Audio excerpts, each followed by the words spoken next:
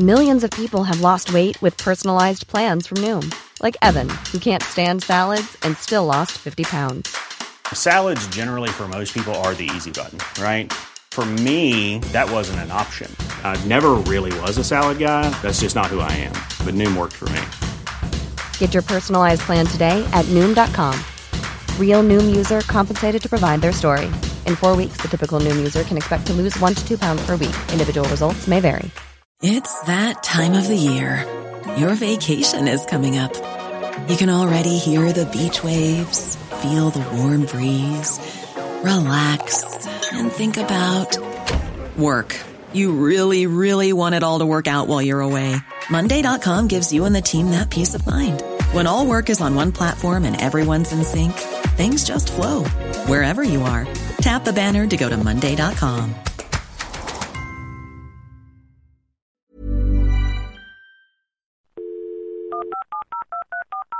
This podcast is a Royfield Brown production. Find others on iTunes. All right. Yeah, I know. So, Alice, what have you been getting upset about on Twitter specifically today? I was wondering whether or not you got my email about Steve Bannon at the I did. And so tell me why that's riling you up. Well, because surely this man is an intellectual heavyweight of Western philosophical and political thought. It's only right and proper he should go to Oxford and talk. Oh, yeah, lol. Oh my God. I'm getting so frustrated by constant Twitter remarks I'm seeing about kind of the conformity of cultures in universities and there's no free speech on campus and all of this bullshit. Sorry, it is genuine bullshit. There's so much conflation of the idea between like, what is it to create a free speech environment in general? And yet, what is it to protest someone's views who you disagree with? Because when you are protesting someone who is as powerful and as influential as someone like Steve Bannon, that power imbalance is there. You can't just go up to them in a pub and just be like, quietly, I think you should kind of not do this. I think you should quell this. I don't think you should be as racist as you are, Steve Bannon. What you have to do is you have to protest in other ways. You have to try and make sure they can't speak. All of these tactics that the suffragettes and Martin Luther King, all these great revolutions used in order to make sure their point of view came across, that the weak could speak to power. And then you just hear this crap about the fact that, there's no free speech on campus. You're sitting there going, no, this is why there's a free speech environment. I don't understand why the whole conversation has been flipped as to, do you respect my right to free speech? Because you can't untangle what the person is saying from their right to say it, because you're going to protest it if you don't like it, and you're going to just agree and conform if you do like it. What you can say is, I appreciate the free speech environment that we're in, and it's as much my right to protest what you're saying as it is for you to say it. So I'm just getting really het up over it because it's been going on and on, this absolute crap now for what? How many years?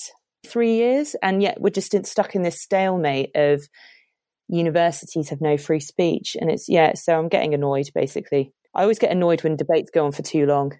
Well, I'll tell you what, I'll make sure that our today and it only goes on for 45. How's that? Well,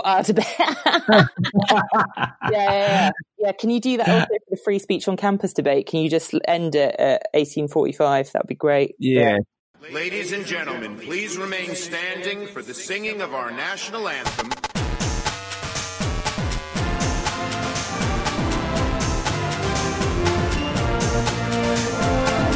Brexit means Brexit. My administration has accomplished more than almost any administration in the history of our country.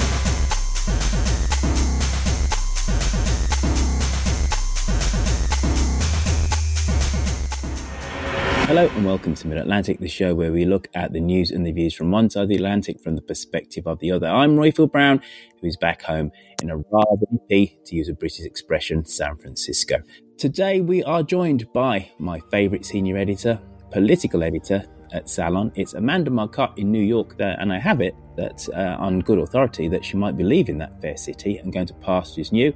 And we have our returning friend from the UK, Alice Thwaite. Alice, where are you today? My parents' house in Kent. Good. You're in that Brexit-loving county of Kent. On the day when Theresa May is fighting to convince her cabinet that her Brexit deal is the best one for Britain, we ask, after the midterms, just who will run to be the Democratic nominee in 2020. Now, before we insert a little bit of audio, as is the way here, we've decided to pass on the Brexit news today, quite simply because as we are recording, the British Cabinet is locked in 10 Downing Street and they are debating whether this is actually the best plan for Britain.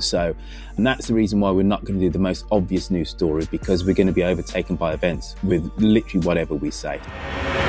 He's already laying down odds on who will run for president in 2020. So place your bets. Who's your money on? Trump. Hands down. Sorry, guys. I didn't say who's going to win. I said who's going to run. Everyone in the planet, every Democrat that exists is going to run. There's going to be like 37 people running for president. Okay, and Trump is going to run again? He's not going to be indicted? Or whatever happens? If he's indicted or goes to jail, he won't win. Yeah. How about you? Who do you think? I read that report, and the bookies are saying 6-1 that Kamala Harris will be the Democratic nominee. And I know her, and I think she is uberly qualified. But after seeing the misogyny and the sexism with Hillary Clinton, after seeing the racism that was unearthed with President Obama, I can't imagine that this country is ready for a black female president. Well, the women were energized during the midterms. The women put it over the top for the Democrats. They did, but I can't imagine that the country, unfortunately, is ready for it. Anna? Honey, everybody I end up voting for ends up losing, so I'm almost about to endorse Trump in hopes I jinx him.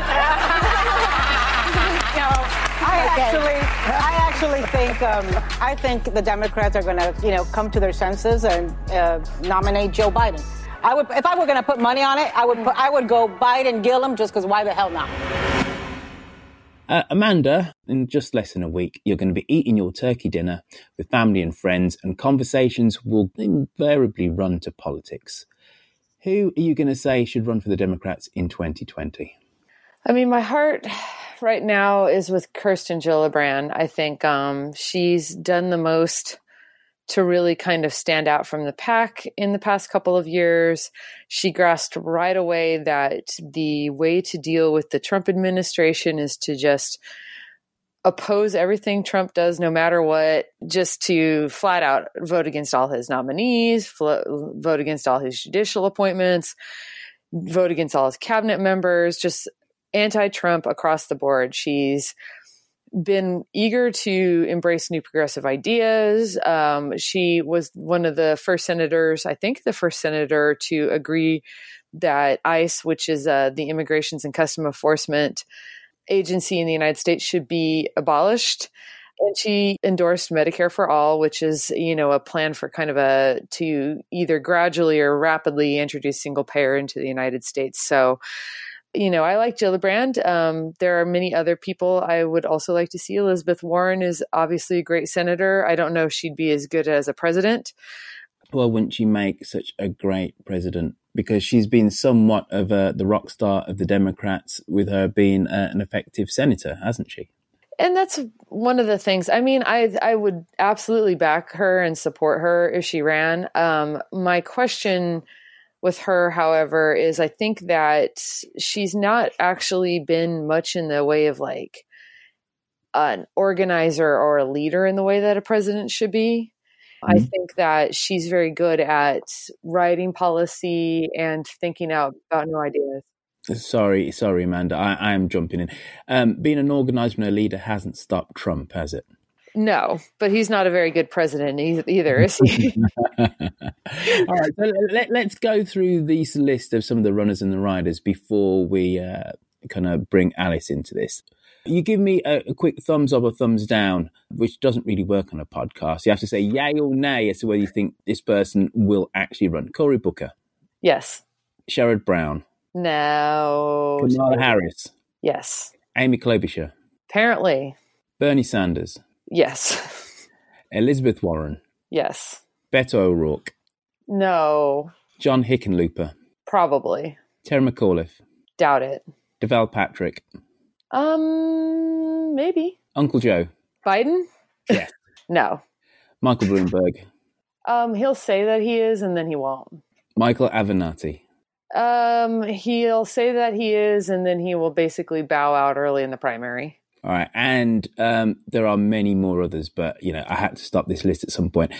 John Delaney of Maryland has declared, and we've got Richard Ojeda of West Virginia, who's also declared. Now, this massive list of potential runners, does this underscore Democratic strength and optimism, or is it the lack of a clear leader and an ideological direction?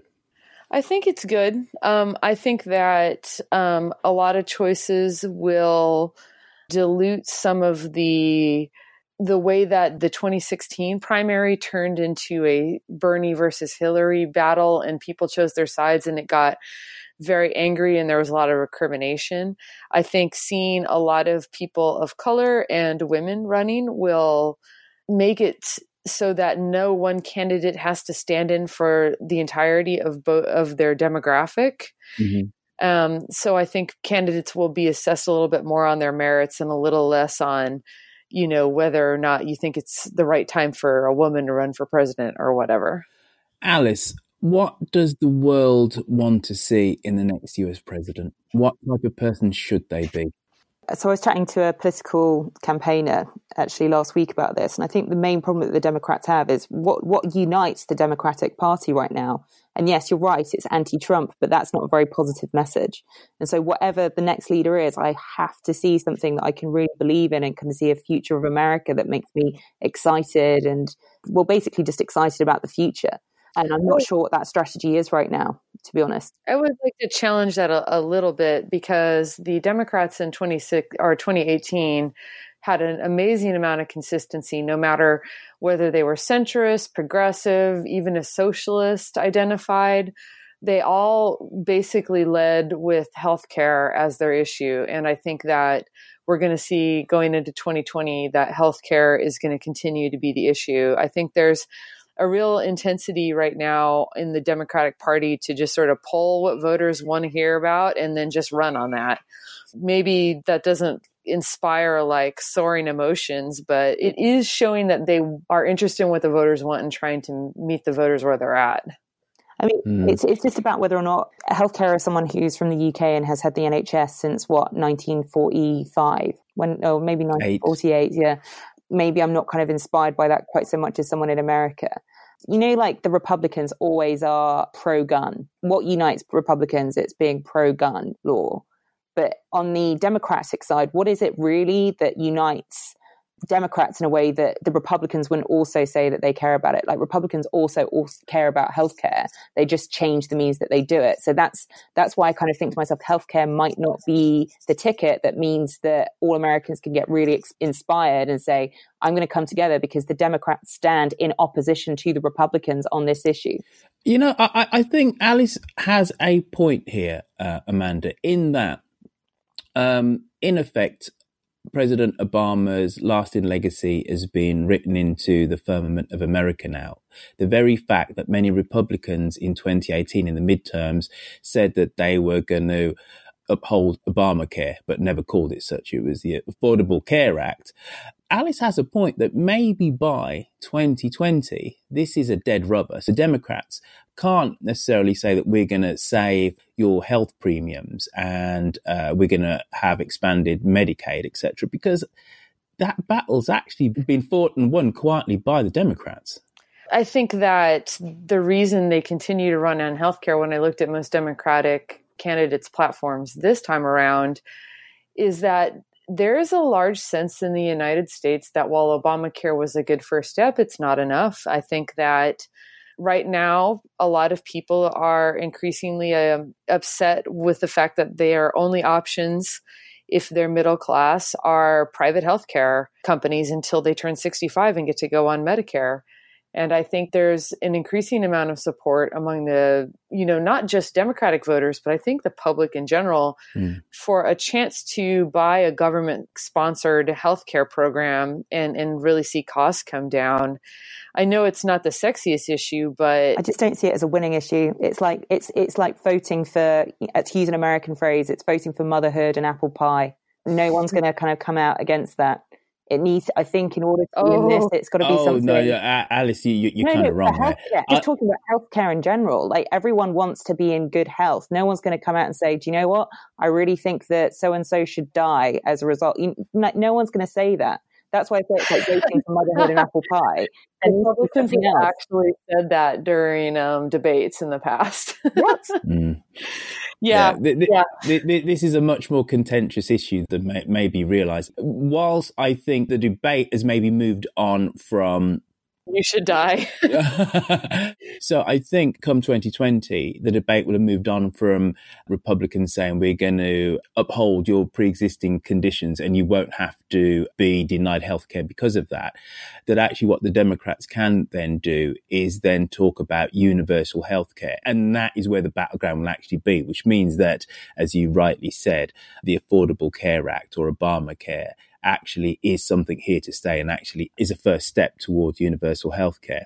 Call me a skeptic, but I just don't see it as a winning strategy. And I could be completely wrong there, but it's just not powerful enough for me. And I want to see that whichever candidate comes out of the democratic process being a truly inspirational leader who he can actually kind of get these votes and people can get behind him, because I really want to see Trump gone in 2020. And I guess that's why I'm kind of saying this now, is that I'm from the UK. I might be completely wrong on this. I think you're a little bit wrong, but you touch on many truths. And one of them is you say that you want an inspirational leader, and each American president is somewhat of a reaction to what's gone before. And maybe what the Democrats need is somewhat of a technocratic president, not somebody with soaring oratory, somebody who can just stand there, physically be a symbol of a new America. So maybe it is a woman or somebody of color, I don't know. But actually, it's just going to get on and do the job. Now, Amanda, we've been talking about the Democrats and who they might put up. But with the Democrats gaining more seats in any election since 1974 in the midterms, Trump potentially is vulnerable to a challenge from a Republican, maybe somebody like John Kasich or Jeff Flake, or even a Mitt Romney. Do you think it's possible that Trump might have a Republican challenger? You know, I wouldn't have said so before today, but a new Monmouth poll came out that showed about, I don't remember the exact percentage, but it was a not insignificant number of Republicans wanted Trump to step down in 2020. Wow. Not the majority by any measure, but, like a third. Mm-hmm. I was impressed by that, because you usually don't see that kind of dissatisfaction with a candidate within a party or with an incumbent candidate within the party. And especially since it does seem like he's actually gotten more loyalists since he secured the nomination in 2016. So if I was John Kasich or, Jeff Flake, and I had a big ego and aspirations of that sort, I would see that as an invitation to run. I wouldn't agree as a person outside of it that it is, because it's still not even the majority. And I think that once Fox News or whoever is done with the challenger, like, most Republicans are going to be running away from that person. But I could see it. I definitely could see a challenge. Again, Amanda, before we come back to Alice, explain why beating a sitting president from his own party in a primary is a near impossible task. Obviously, Ted Kennedy tried it in 1980, but Trump's numbers are historically low, if you've kind of alluded to, and they're definitely bad amongst non-Republican supporting Americans. So why is it that the system seems to be rigged against somebody running from the party of the president? Well, number one, you have all the power. You're the head of the party, basically, if you're a president. And everybody is afraid to cross you. And so they're not going to. They believe that your incumbent advantage is such that they're going to want to fight for you so that they get the rewards and the goodies at the end of the campaign, right? Mm-hmm. And second of all, and you have the more name recognition, you have more money, you have everything kind of breaking in your favor. Second of all, I think, on a psychological level, it's unwise generally to make voters feel bad about votes they've cast in the past. Mm-hmm. If you voted for Trump in 2016, what a primary challenger is going to ask of you is for you to admit that that was wrong. And people don't like to admit they're wrong. So that's just never going to be a good argument. And I don't know a way to run against him without making that argument. Okay. Alice, it seems to me that you want somewhat of a pugilistic nominee for the Democrats, someone who can go toe-to-toe with Trump. Would that be the best strategy, or after the rancor of the last campaign and his last 2 years of presiding over the United States, wouldn't it be better if the Americans had a cleaner and calmer campaign in 2020? I was just really reflecting actually on what you said about having a technocratic president. And I actually think that a lot of what we've seen in the past 4 or 5 years has been a railing against the technocracy that existed in the 90s and the early 2000s. And so I think reverting back to something that was a bit more technocratic, i.e. we all know what the aim is and the only debate there is to talk about how we operationalize it, how to bring science into that kind of thing, I think is completely the wrong approach. I'm kind of with philosophers and writers like Chantal Mouffe and Slavoj Zizek on these issues, that actually we do need an overarching vision on the left that really brings together all of Western democracies. And I don't see us kind of sitting back, especially in an era where there was such a high turnout for the midterms, of sitting back and kind of putting up someone who's quite stale, quite boring, quite technocratic is going to be a winning strategy at all. I do think it has to be someone who inspires, who is charismatic, like Obama, really, like Bill Clinton, these people who really can kind of inspire a nation. So yeah, I am looking for a vision from the left. I am looking for something that can kind of, and I mean this, and it sounds way too polemic, but you can save Western democracy. And quite frankly, a scientist who's a little bit dull is not going to do that.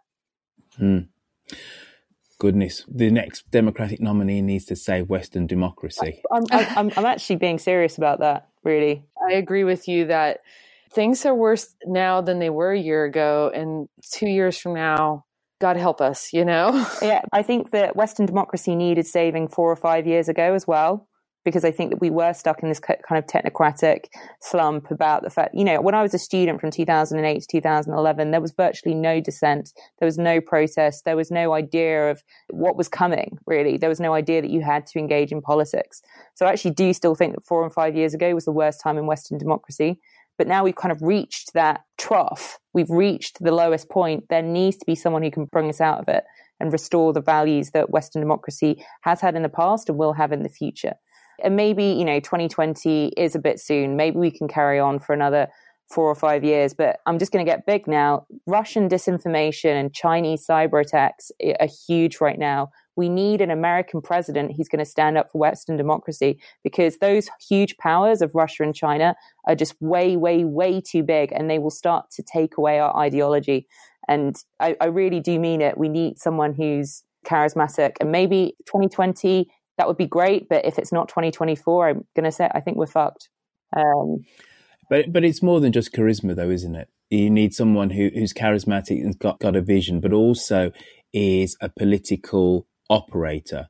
And one of the things you could say about Obama is he was a great campaigner, and the symbolism of Obama was manifest.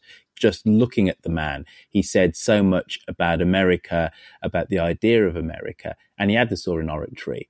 But you could argue that when the Senate and the Congress was against him, he actually was not the politician that America needed, you could argue. So, Amanda, right, so we're going to save Western democracy in the next 2 years. A leader will emerge from this democratic field. Hopefully. Now, Trump lost the popular vote in 2012, but he won the Electoral College in Pennsylvania, Ohio, Michigan, and Wisconsin. And the Democrats' margin in the national House vote in the midterms is 7 points up, which is 5 more than Hillary Clinton's 2-point margin in 2016. So looking at the electoral map for 2020, are we going to find this savior of Western democracy campaigning hard in Pennsylvania, Ohio, Michigan, and Wisconsin? Or does that mean that the Democratic candidate needs to be a moderate, because those will be the battleground states? I don't think they need to be a moderate. I mean, when you look at who racked up Democratic wins in those states, in places that Clinton didn't win, they were just as likely to be progressive as they were to be moderate. Whitmer in Michigan would be a really good example. She's really on the left. I don't see any correlation between ideology necessarily and winning in those states. Sherrod Brown would be another good example. I mean, he's an incumbent, but he's very far to the left of the Democratic caucus, and he wins handily in Ohio. I think, so much of politics is about optics and culture and not about policy. Most people couldn't tell you what their candidate stood for if you paid them. So I do think that it really does matter how you campaign, what candidate you put up, and if they are someone that the people in that state sort of see themselves in. Alice, do you think our savior, our Western savior, it needs to be serious, Roifield? I'm being totally serious. I actually, in large part, actually agree with you. I'm all for a charismatic politician. I absolutely am. My wrists are truly being slapped. And if you don't think that I'm seriously taking your point, I absolutely apologize. I absolutely do. Because as I said, I actually heartily sympathise with your point of view. If you just look at UK politics, specifically Theresa May is boxed into a tight corner because of the numbers in the House of Commons that are against Brexit, the MPs that actually are against it. Then you have the MPs that are against it but believe that the referendum was the will of the people. Then you have the hard Brexiteers. Then you have the utter Remainers and stuff, etc., etc. She's boxed into a corner. She could have come out and spoken directly to the British people in special Prime Minister's broadcasts and actually explained her strategy. That would have taken not that much guts, but a certain amount of leadership and actually charisma and strength of belief actually to do that. And she could have, I'm not saying it would have been easy for her, but she could have helped this whole malaise, confusion, car crash that we've had of British politics in the last 2 years. So I'm all for charismatic politicians. And I do believe... I'm not just saying charisma for charisma's sake. I'm also saying like a genuine vision, No, absolutely. And she could have laid out her vision. I do fundamentally believe in what you've said. So my wrists are slapped. I'm behind you in this, Alice.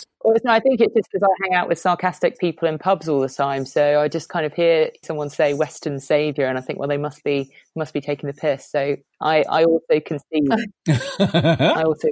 Well, all right. Now, this democratic field is going to be incredibly wide and open. Could we have another... I was going to say left of centre, left field, there's the word I was searching for, left field candidate. Could we or should we have, let's say, a businessman, somebody from the tech field, or even a celebrity run for high office? And maybe has the election of Trump opened up politics, not just in America, but also in the West to non-politicians actually to run for high office? No. I think that a lot of people thought that maybe last year. Amanda, you're not Alice. Oh, was that sorry. I think Amanda's probably got a better, because, yeah. Well, I'll tell you what. Alice, you start. Amanda, then you take up the cudgels afterwards. Okay, based on what Amanda said, no. No, I think that you might have thought that last year, but this year, absolutely not. No. I don't know in the US. Like in Britain, obviously, it's pretty much inconceivable that you'd be able to do that because you have to be an MP first, whereas the president, obviously, you don't necessarily have to. I don't really know what the mood is in America right now. So yeah, Amanda, what are your thoughts? Amanda, what's the mood in America right now? I think people who think that Oprah Winfrey or Mark Zuckerberg are going to run for president, and they might, but that they have a chance, just don't understand that the Democratic and Republican parties aren't mirror images of each other. They're fundamentally different in the way they're structured and the way that the people that vote for them think about these things. I think that what would happen is somebody like that would run and they would just get trounced in Iowa, because Democratic voters take this very seriously in a way I think Republican voters sadly do not. Okay, so let's just quickly end up with you, Alice. So the Democratic Party, is it going to be enthralled to its base? You've given us some hints as to your true feelings of this. Are we going to have some super duper progressive, aggressive candidate like a Beto O'Rourke, somebody with a telegenic smile, and then all of a sudden we're going to find that they're too far left of the American people come the presidential run? I honestly think this is the wrong question to be asking, because I think that the whole ideology just needs such an overhaul that it's not going to sit on the spectrum of like being left or right. So I think that whoever is going to come along can't be like, oh, you shouldn't be able to pigeonhole whoever it is as being kind of left or center or moderate or whatever. They have to tear up the rule book in the same way that Donald Trump tore up the rule book. And I do think that these distinctions between left and right wing, this kind of continuum spectrum, just aren't helpful anymore. So that does answer your question, but also kind of in an Alice Thwaite way by rejecting the question entirely. Goodness. Yeah, that's a very Mick Wright way. He always rejects the very premise of all of my questions as well. So thank you for being the heir to his mantle there, Alice. Amanda, let's have your closing comments on my probably ill-formed and out-of-date question. Okay. I think that while obviously the left-right kind of way of thinking of things is oversimplifying, I do think it's actually becoming more true that American voters sort of land somewhere in that scale, and particularly when it comes to party politics. While there's a lot of independent voters who are all over the map and what they see, I think our primary system means that the candidate of both parties is going to reflect the will of the voters. And the political science evidence suggests that the kind of people that vote in Democratic primaries are pretty uniform ideologically. They're pro-choice, they're pro-social safety net, they want to expand healthcare, government healthcare, they want to raise the minimum wage, that sort of thing. So I think that's what we'll be looking at come 2020. Cool. All right. And with thoughts of 2020, we now move to, is it 1918 or 2018, with thoughts and feelings on remembrance, loss, and veterans. Mother's Day is around the corner. Find the perfect gift for the mom in your life with a stunning piece of jewelry from Blue Nile. From timeless pearls to dazzling gemstones, Blue Nile has something she'll adore. Need it fast? Most items can ship overnight. Plus, enjoy guaranteed free shipping and returns. Don't miss our special Mother's Day deals. Save big on the season's most beautiful trends. For a limited time, get up to 50% off by going to BlueNile.com. That's BlueNile.com. Burrow's furniture is built for the way you live. From ensuring easy assembly and disassembly to honoring highly requested new colors for their award-winning seating, they always have their customers in mind. Their modular seating is made out of durable materials to last and grow with you.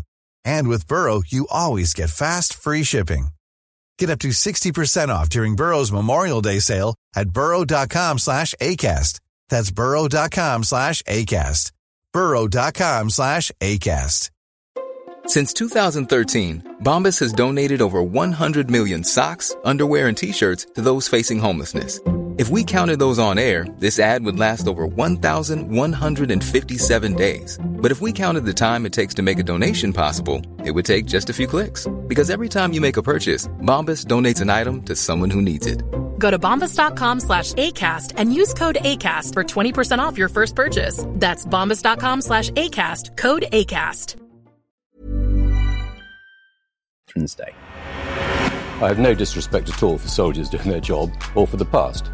Every year of my life, I remember the First World War. And I just think at a certain point you have to say enough is enough. We don't remember the Crimean War, the Boer War, the Napoleonic War. We're the only country that does this year after year after year. The art is forgetting as well as remembering. Most of the wars in Europe have been caused by too much remembering the past, too many grievances. And I think I've got no disrespect for what's going on today. The question is, when do you stop? Do you literally go on looking at it's always about the Germans, the hated Germans. We have to look to the future, not the past. The constant reference back to remembrance, when no one alive can remember. This is an artificial, state-sponsored remembrance. Is it not right and proper that we educate young people about the magnitude of sacrifice made? Primary school children are being asked to reenact trench warfare. This is not history. It's a very peculiar sort of remembrance of a particular horrific event, largely because it was so horrific. Okay. I think you're quite right. You should remember the past. But remembering is also about forgetting. Alice, is the power of Remembrance Day, Remembrance Sunday, lessening in the UK? Is the cenotaph losing its power to inspire and invoke memories of fallen young men?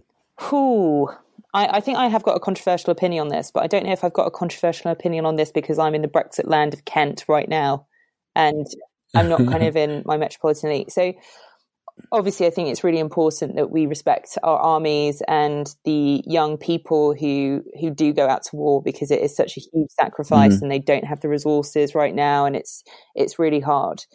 Having said that about kind of the present day, and I do think it's really important to maintain a defence budget, especially because most of it is kind of going to disinformation warfare, which I kind of spoke about before, information warfare.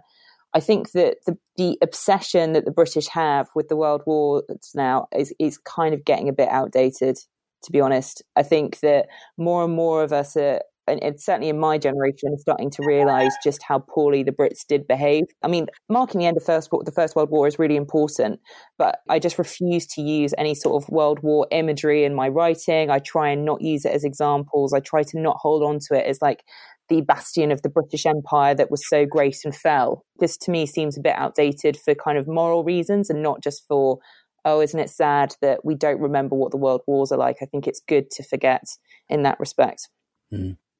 I believe that the power of the cenotaph is definitely waning. In my span of being a human being on this planet, Remembrance Sunday in the UK was a much bigger thing and more solemn, and actually just meant much more than it does now. And if you'd have said to me 5 years ago that at the 100th Remembrance Day, that it'd be very much like the 73rd or the 87th, I would have been very surprised. I thought that we would have had very much a national occasion of togetherness, but it was just another Remembrance Sunday, and it's 100 years.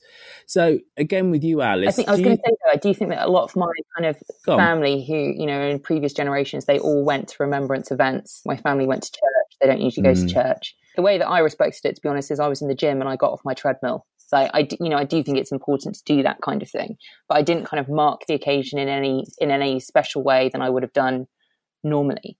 I don't know, American listeners, we in Britain on the 11th hour, everyone stops around the country, and it's quite crazy when you are in public spaces like the gym. You know, everyone knows that this is what you do. So I do think it's a generational thing. I think that, you know, my parents, born in the 60s, they really felt the after effects of the war, and they knew of uncles who had died, and those uncles weren't just kind of historical people in their family. They were actually real people because they were real people to their parents.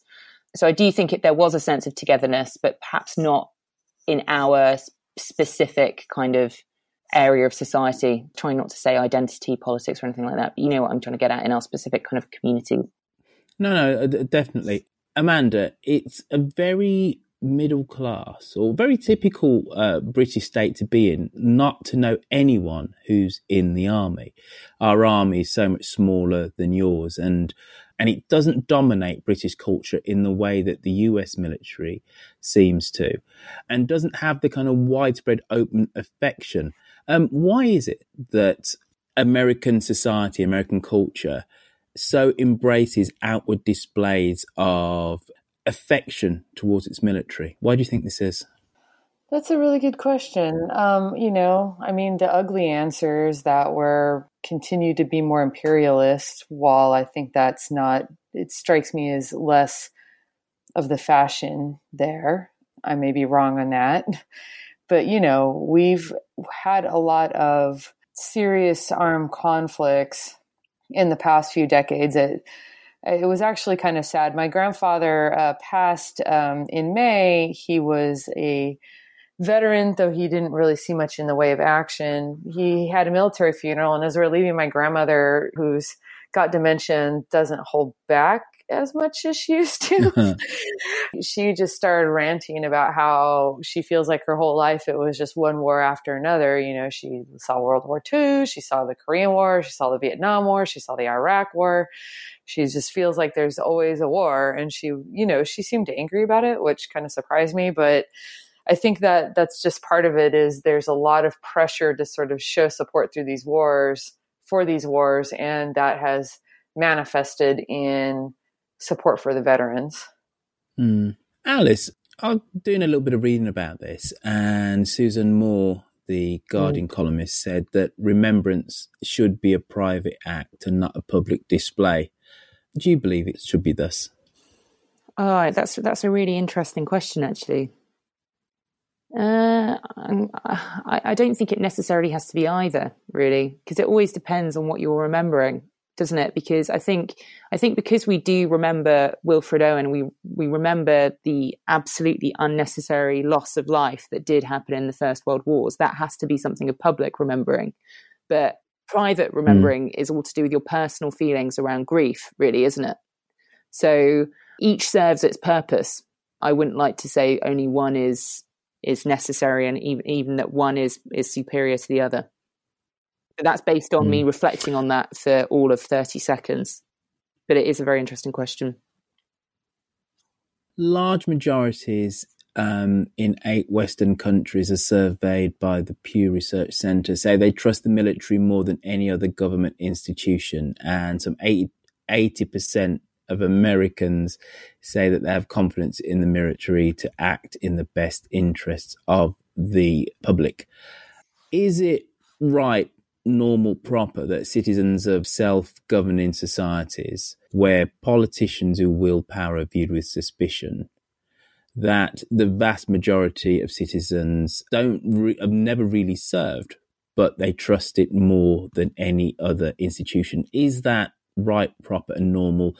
Or should we be slightly concerned about that? Alice, what do you reckon? I'm very concerned by hearing that, actually. And it just strengthens my belief that Hollywood should stop doing war heroic movies and should start making other political institutions a little bit more upstanding and proper.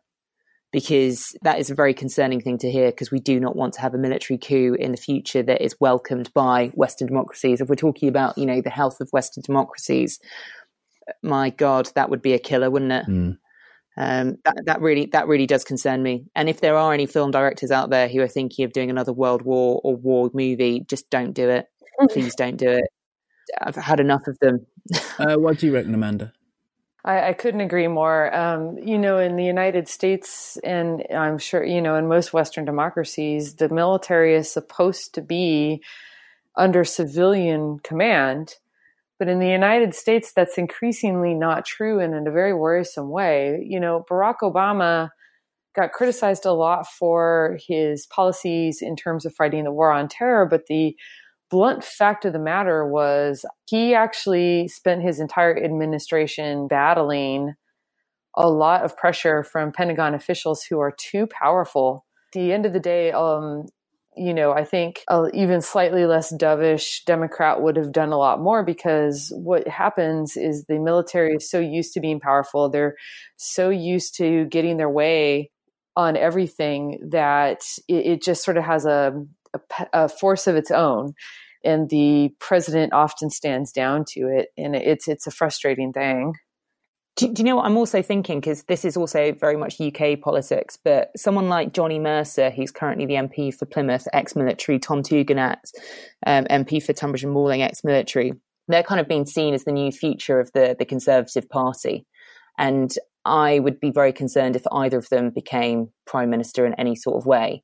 So it's not even like belief in military institutions, so being worried about a coup. It's also being concerned that the people who come out of these institutions aren't necessarily nuanced enough. Yes, they are great people in their own way, but they have a very particular view about discipline, about power, about all of these various different things.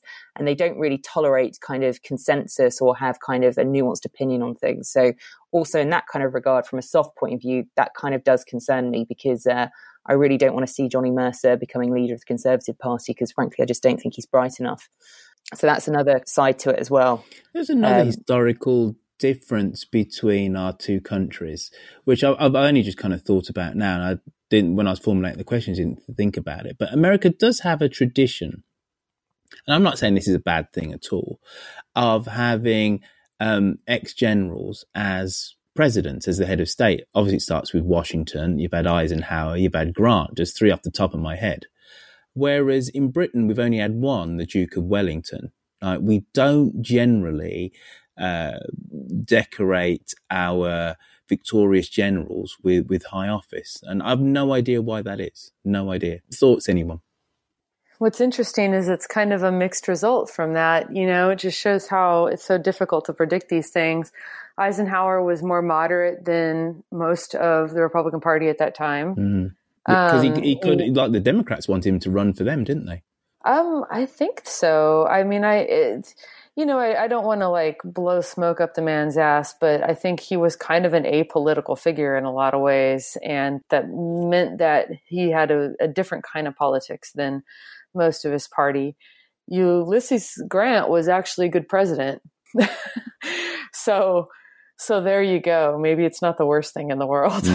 And it's interesting that Eisenhower, who was, the supreme Allied commander, victorious just somewhat 7 years before he became president, railed against the military-industrial complex, didn't he? No, he said this was dangerous, that there are, to go and back up your point, Amanda, saying that the military was actually too powerful and was self-perpetuating in terms of creating conflict and creating arms. And he railed against it. And that whole expression, the military-industrial complex, comes from Eisenhower.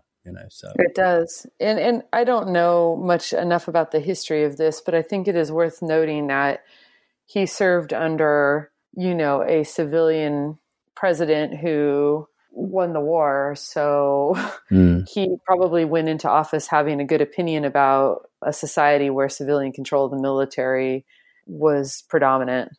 Also, before people email in, I remember President Jackson fought in the Battle of New Orleans, who also was a president of the United States. Terrible president. the proto-Trump in many ways. Let's just send one last question, throw it out to whoever wants to answer. Do we forget the contribution of women in previous conflicts on Veterans Day and Remembrance Sunday? It seems very male to me when I think about all the optics of it. I don't think we did this year. I actually, for the first time, saw a lot of women's involvement this year. But I remember kind of like parading past the women, I can't remember what it's called, but, how much the women did for war. I also found out a horrendous statistic last week that apparently 15,000 women after the First World War were put in mental asylums for hysteria because they had too much power during the World War. And then when the men came back, they couldn't figure out what to do with all these bolshy women. So there's a lot of debates and agenda setting that's being put out there that has to do with women in war that possibly hasn't come before. So I'm not saying it's equal, but I'm saying it's getting better. Good. And on that thoughtful note, why don't we go to our takeaways of the last 7 days? Right, so we're going to put politics behind us. We're not going to rail about Steve Bannon speaking in Oxford, although maybe we could talk about the joys of moving to Philadelphia. I don't know. Let's talk about things which have inspired us, made us think, and made us ponder about what it is to be human in 2018 in the last 7 days. Amanda, over in New York, go first. It's been tough. I've been really busy, but I saw the movie The Only Lovers Left in the World last night, and it's a Jim Jarmusch movie with Tom Hiddleston and Tilda Swinton playing very ancient vampires trying to sort of survive in a modern world, and I can't recommend it enough. What a delightful movie. It really had a lot of interesting things to say about art, being a fan. I know that's like a kind of odd thing to say, but if you watch it, it would make sense that the question of like whether or not people that are obsessive fans of music or art or anything, whether or not they are helping or whether or not their obsessions can become vampiric, And it doesn't really answer the question, but I think it raises some interesting questions. So highly recommend the movie. I haven't heard of this film at all. How's it escaped me? It was an indie film that came out a few years ago. Jim Jarmusch, he just does whatever he wants. You see him occasionally on the streets of New York here. He's hard to miss. He's like 1 billion feet tall and has like this huge like shock of silver hair. Mm-hmm. So unlike I think a lot of celebrities that you might walk by on the street and not notice, you see him every single time. Alice, over to you. I've got a very simple one, actually. I'm a huge fan of cartography and of maps, and I used to go to quite a lot of digital maps. Stop. I knew I liked you. I knew I liked you. I'm not thinking about my collection of 17th century maps of London. Oh, my God. No, not 17th, 18th century. I want a 17th century. I just went the wrong way around there. But yeah, and as soon as I start earning some more money, I can't wait to add to it. But yeah, I love cartography because it kind of because we can't really make sense of the physical world ourselves because it's just so enormous. So we condense it down to these small sizes, and those small sizes then become representations of the physical world that we believe to be absolutely true. So I just really love that kind of relationship that man has with nature through cartography. And my little takeaway is just I always like knowing what's going on with Google Maps because Google Maps really is at the epicenter of geopolitics in many regards. So I don't know if you're familiar, but they put different, depending on where your IP address is, they put different borders up according to what that nation state says are the correct borders. I did know this. Yeah. But one of the things that they've just done, which we commented on before the show, is that they've just added the curvature of the globe when you zoom out of a Google map. And that in itself is really interesting because it might start meaning that we don't start discounting places like Africa as being quite small countries when actually they're enormous. I just think that's quite an interesting development by Google Maps, and I'd encourage anyone to kind of look at Google Maps and think about what representation it gives of geopolitics and of the environment in general.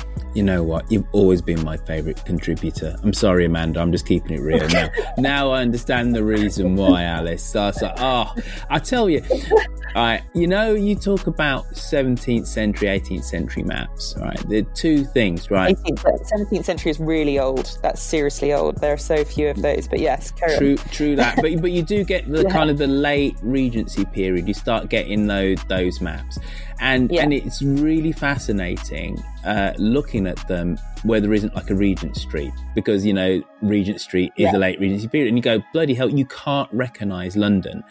So one of my favourite. Go on. I was going to say my favourite two maps. I've got an 1818 and an 1838 of London. And the guy who clearly bought it in 1818 couldn't keep up with all the building work that was going on. He was drawing the bridges on.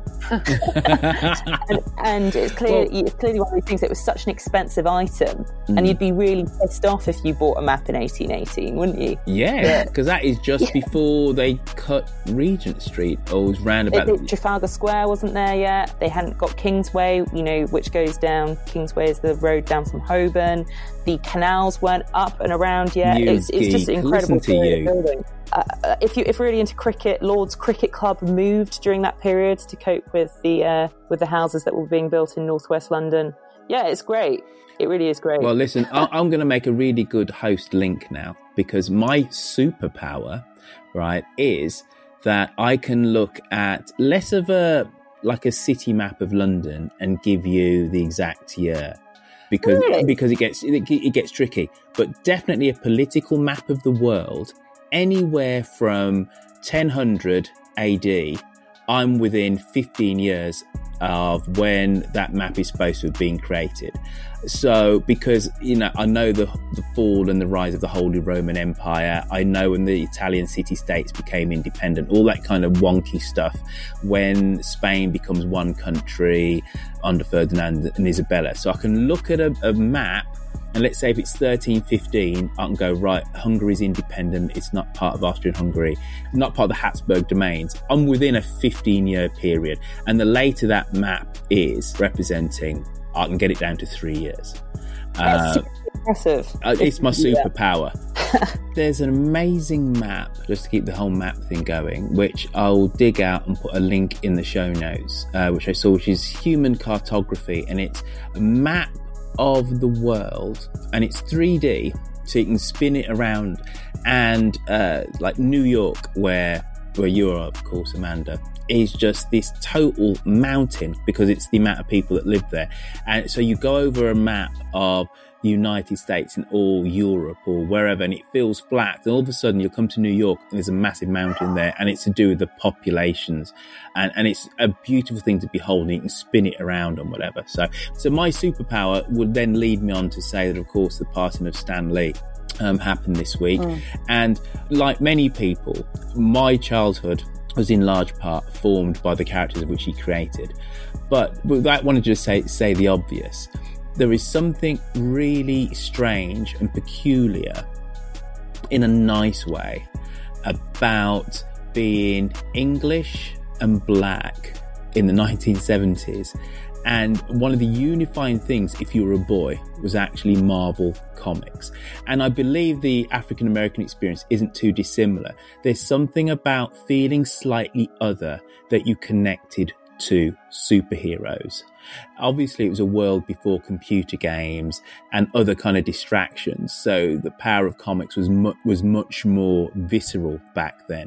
But it's something, as I've got older, I know that if I meet an African-American male of a certain age or a British black man of a certain age, we always have an innate knowledge of Marvel superheroes, and DC to a lesser degree in the UK. DC was never so big, and it's something about being other and seeing that recognised through Stan Lee's creations. So I just wanted to throw that into the mix as something which never really gets reported on. But really, my takeaway of the last 7 days is just how lovely people actually are, and something that gets unreported.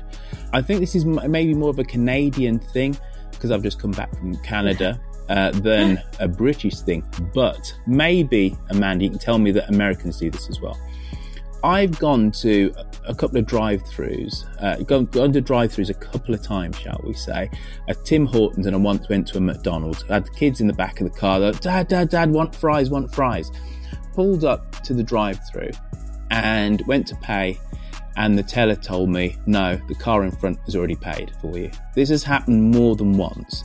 And whenever I remark on this to a Canadian, they go, yeah, we do that quite often. You're in a good mood, and you just say, right, I'm putting down $30 or whatever it is for the next 2 or 3 cars. Wow. Yeah. No, it's Canadian. They're just the nicest people in the world. I thought so.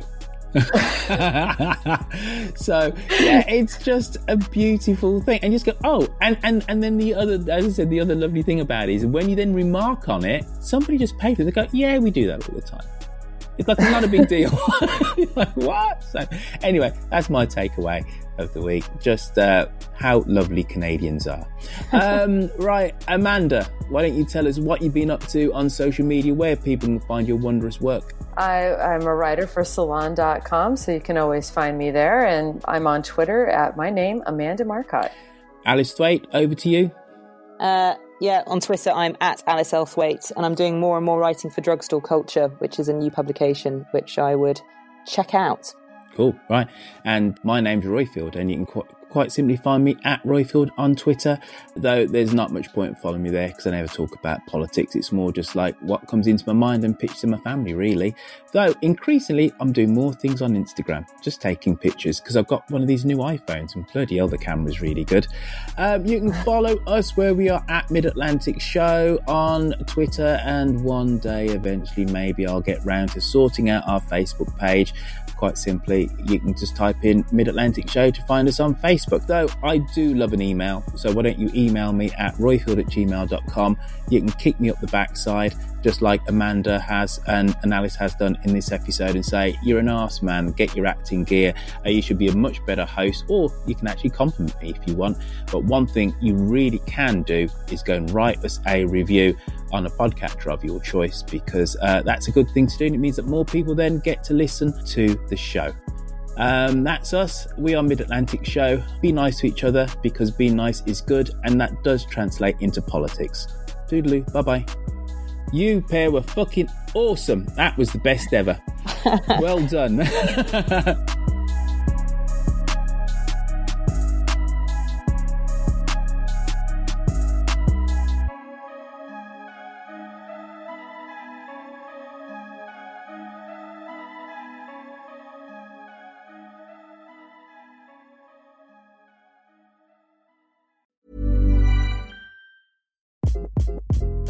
Hi, this is Craig Robinson from Ways to Win, and support for this podcast comes from Invesco QQQ, the official ETF of the NCAA. The future isn't scary. Not realizing its potential, however, could be. Just like on the recruiting trail, I've seen potential come in many forms as a coach. Learn more at Invesco.com/QQQ. Let's rethink possibility. Invesco Distributors, Inc. A lot can happen in 3 years, like a chatbot may be your new best friend. But what won't change? Needing health insurance. United Healthcare Tri-Term Medical Plans, underwritten by Golden Rule Insurance Company, offer flexible, budget-friendly coverage that lasts nearly 3 years in some states. Learn more at UH1.com.